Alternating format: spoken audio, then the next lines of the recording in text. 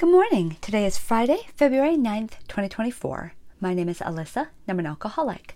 Let's start with a moment of silence for the suffering and recovering alcoholics and their loved ones inside and out of the rooms.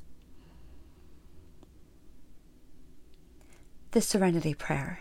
God, grant me the serenity to accept the things I cannot change, the courage to change the things I can, and the wisdom to know the difference. Amen. Daily reflections, getting the spiritual angle. How often do we sit in AA meetings and hear the speaker declare, "But I haven't yet got the spiritual angle"? Prior to this statement, he had described a miracle of transformation which had occurred in him. Not only his release from alcohol, but a complete change in his whole attitude toward life and the living of it.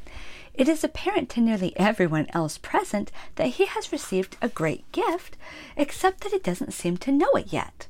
We well know that this questioning individual will tell us 6 months or a year hence that he has found faith in God. The Language of the Heart, page 275.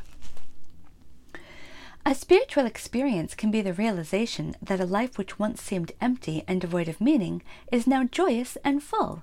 In my life today, daily prayer and meditation, coupled with living the 12 steps, has brought about an inner peace and feeling of belonging which was missing when I was drinking.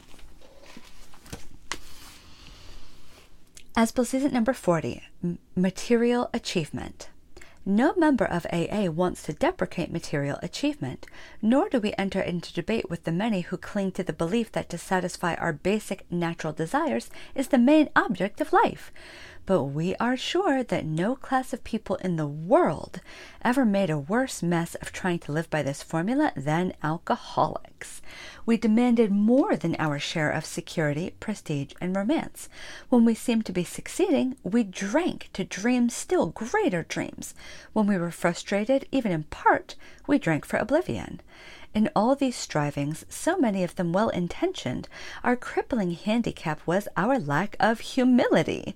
We lacked the perspective to see that character building and spiritual values had to come first, and that material satisfactions were simply byproducts, and not the chief aims of life. 12 and 12, page 71. Let's end with the Lord's Prayer. Who brings us here? Our Father, who art in heaven, hallowed be thy name. Thy kingdom come, thy will be done, on earth as it is in heaven. Give us this day our daily bread, and forgive us our trespasses, as we forgive those who trespass against us.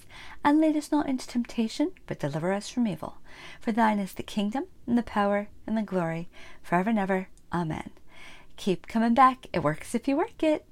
Dear God, please help me stay sober today. Amen.